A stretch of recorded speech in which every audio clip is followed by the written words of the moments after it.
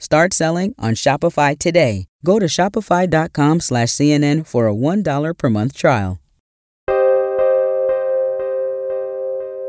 A week of reunions in Israel really ran the gamut of emotion.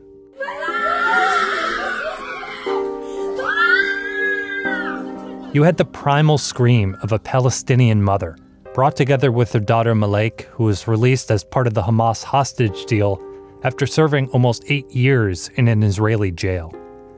Thomas Hand was able to hug his 9-year-old daughter Emily again. After initially being told she was killed during the Hamas terror attack, Emily was released from captivity in Gaza, but not without emotional scars. She cried until her face was red and blotchy.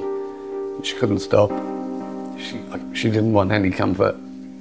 I guess she's forgotten how to be comforted.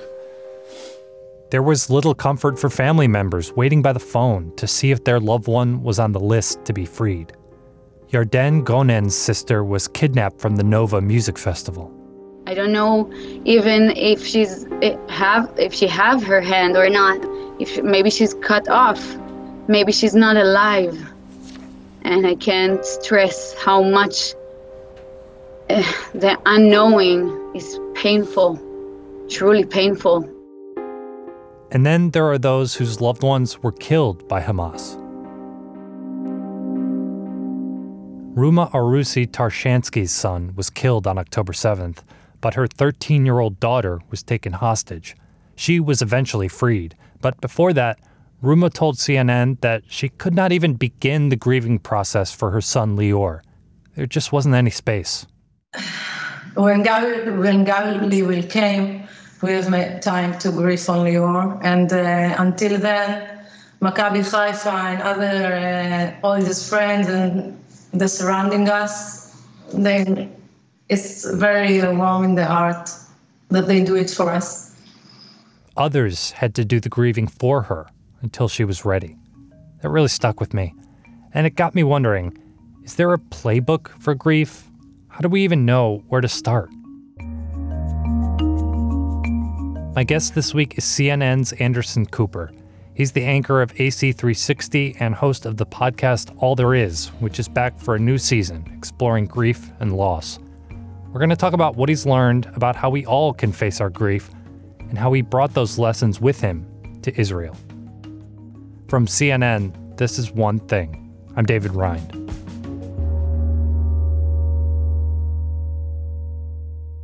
Hey, Anderson. Hey. So for those who have not heard the first season of All There Is, how would you describe it? It's a podcast that I started. I'm not like a podcast person. I mean, I've listened to a couple of podcasts in my life that have been amazing. Yeah. And it's not that it's a failure on my part that I'm old and can't even really figure out exactly where to get podcasts. But I didn't plan on doing a podcast. I was going through my mom's things after she died, a couple of years after she died, and I was selling her apartment and finding boxes of things that belonged to my dad and my brother. And I started making these recordings because that's sort of what I do to help. I either write stuff out or I record stuff to just help me sort of figure stuff out. And I just felt so lonely in this process. And I thought, this is weird that I feel so lonely in this because this is something everybody will have to do at some point in their life, more or less. And the first season was built around me going through these things and discovering these things that had belonged to my dad and my brother, and it brought up memories and conversations about loss, which I'd never really had before. Right. And so what made you want to do a season 2? I did not plan on doing a season 2. I was sort of overwhelmed by the first season. I was amazed by the response to it. The interactions I had with people in airports and on the street were deeply personal and incredibly moving to me. But I went from like 0 to 60, from like never talking about grief and loss to suddenly talking about it. And I just needed to take a break after like 8 episodes. I just decided I'm gonna stop doing this. Yeah. But I had solicited voicemails from people for the last episode. I wanted the last episode to be from listeners, and we got a ton of them. I only had time to listen to like 200 voicemails before I had to select some and write the last episode. And There were more than 1,000 calls I hadn't heard. Wow. And a couple months ago, I felt bad about that. I felt guilty about it. And I felt like I've asked these people to leave, very deeply moving messages, and I haven't listened to them all. So I just started listening to them on my own. I lost my father when I was 10. My beautiful son died 3 years ago.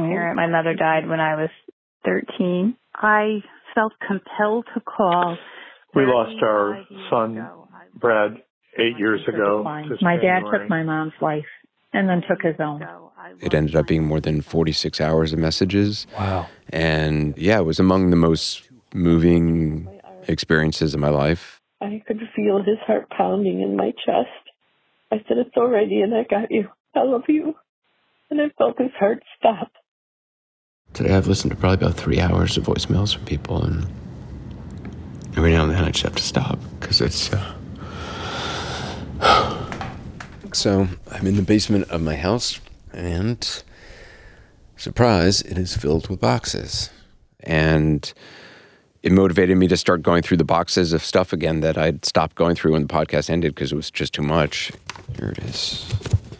And then literally the first box I opened up it turned out to be a box of my dad's papers. It doesn't have a year on it, and the first thing in that box I took was a file, and I opened up the file, and it was an essay my dad had written 40 years ago entitled The Importance of Grieving. And then he quotes a psychologist.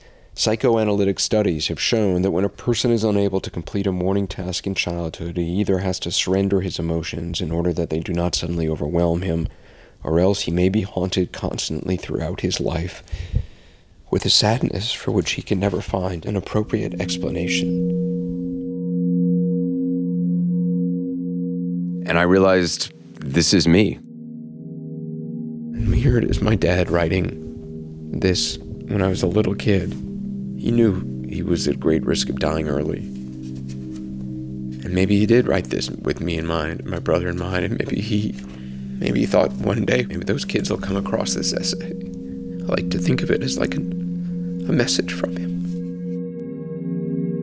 It made me realize I've never really grieved. I've never really allowed myself to grieve. And like a lot of people, I pushed it down deep inside as a little kid. And I ran very fast my entire life from it and ran toward it in war zones and disasters and would touch it, but be able to leave it. And that's why I decided to do a second season, because I need to talk to people who have lived with grief and are living with it and have learned from it, because I need to figure out how to do that.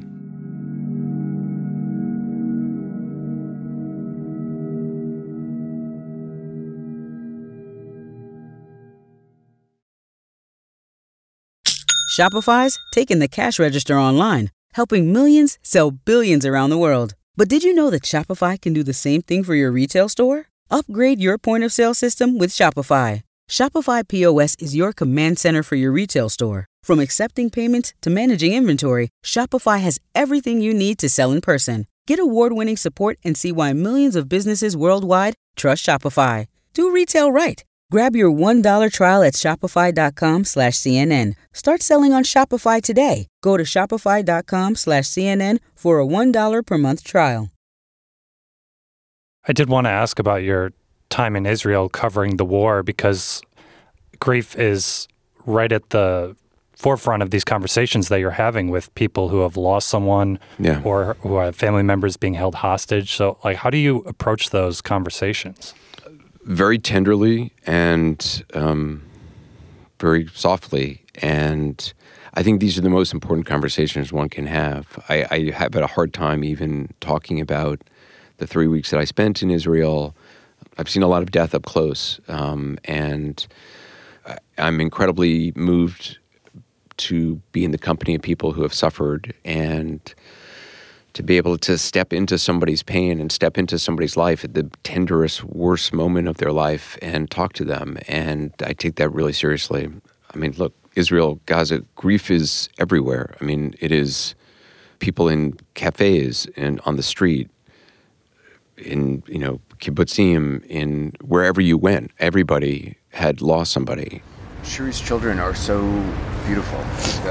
When I saw the photo of is it Kafir? Kafir, yes. Kafir with his red hair and his face, they're just so, their innocence is just extraordinary. Kafir is a Hebrew word for lion. Kafir is a Hebrew word for lion. You know, I talked to Ifat Seiler, who's her cousin Shiri Babas, and her 2 little beautiful children, and her husband Yarden were all taken, and you know, she was inconsolable. I want my family back. Everyone needs to come back. I sat down with her in a park, and you know, she was weeping. I want my family, if they by any chance are watching this, I want them to know that we love them and we're doing everything we can to get them. I want them to be strong, and then we are strong.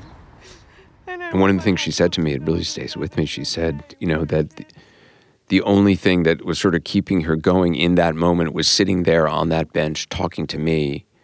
And it wasn't something about me, it was just the need to sort of talk about it. The act of doing. Yeah. Kept it going. And Rachel Goldberg and John Polin, whose son Hirsch had his left arm blown off and has been taken by Hamas, and they don't know where he is, or if he's alive, if he's not. It's hard for us to advocate for our kid over other kids. And it's not even that I want to do that. Hirsch is not the only wounded one. I know there are other wounded. And I just think that probably deserves to be a category. People who need immediate medical attention haven't been discussed as the world. These are deep well springs of pain, and to be invited into somebody's home and talk to them in that most tender of moments is it's something I think about and take very seriously. For me personally, like I consider myself very lucky because I have not experienced a ton of loss in my life yet, but I know that I will. Yeah. And I guess I'm wondering like how people in that situation can prepare themselves or start doing that work. Like, how do you think about that? I don't know. I mean, I clearly don't know much about grief because I just realized I've never grieved before. So the thing I recommend for people is to just think about, I mean, thankfully we all have phones now and we all have millions of pictures of the people we love, and we have lots of recordings of the people we love. I didn't have a voice recording of my dad, who died in 1978, until somebody sent me a radio interview a few years ago. But that's the only little sound I have of my dad's voice. And you know, one of the things I encourage a lot of people to try to do is have conversations, particularly with the older people in their life, grandparents, parents, not just the conversations you have as the grandchild or the child of somebody, but getting to know these people in your life in a different way before the end of their lives. It's something I consciously did with my mom when she turned 91. We consciously had a year-long conversation via email and on the phone about all these things that we didn't know about each other or never talked about with each other. So that by 95, when she died, there was nothing left unsaid between us, because it's a lot different to lose somebody when they know you and you know them and there is nothing left unsaid between you. It's a lot easier to grieve that than it is all the woulda, shouldas, and couldas, and I wish I'd. Like you're not sure what you're missing out on when you don't have those conversations, and then you can't. Yeah, no one knows how much time we have, and suddenly it's too late, and you can never, you think you're going to remember all these things about a person. I used to remember the sound my brother made when he would come home from school, and the sound of the lock opening up and him putting his keys down on the table by the door, and, his shoes walking on the wooden floor. I used to know all those sounds. I don't remember them anymore. I don't remember the sound of his voice anymore. I don't have any recordings of his voice. Those are things it was impossible for me to imagine right when he died that I wouldn't always remember, but I don't. And I think it happens very fast. You immediately start to forget all these little details. And I think I urge people to record that stuff and write it down and write down the stories and interview the people that you love, because those are things you can hold on to.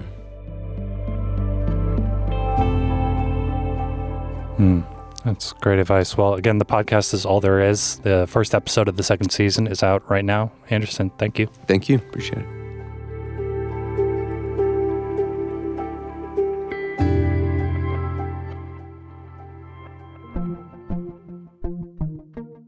One Thing is a production of CNN Audio. This episode was produced by Paula Ortiz and me, David Rind. Our senior producer is Fez Jamil. Our supervising producer is Greg Peppers. Matt Dempsey is our production manager.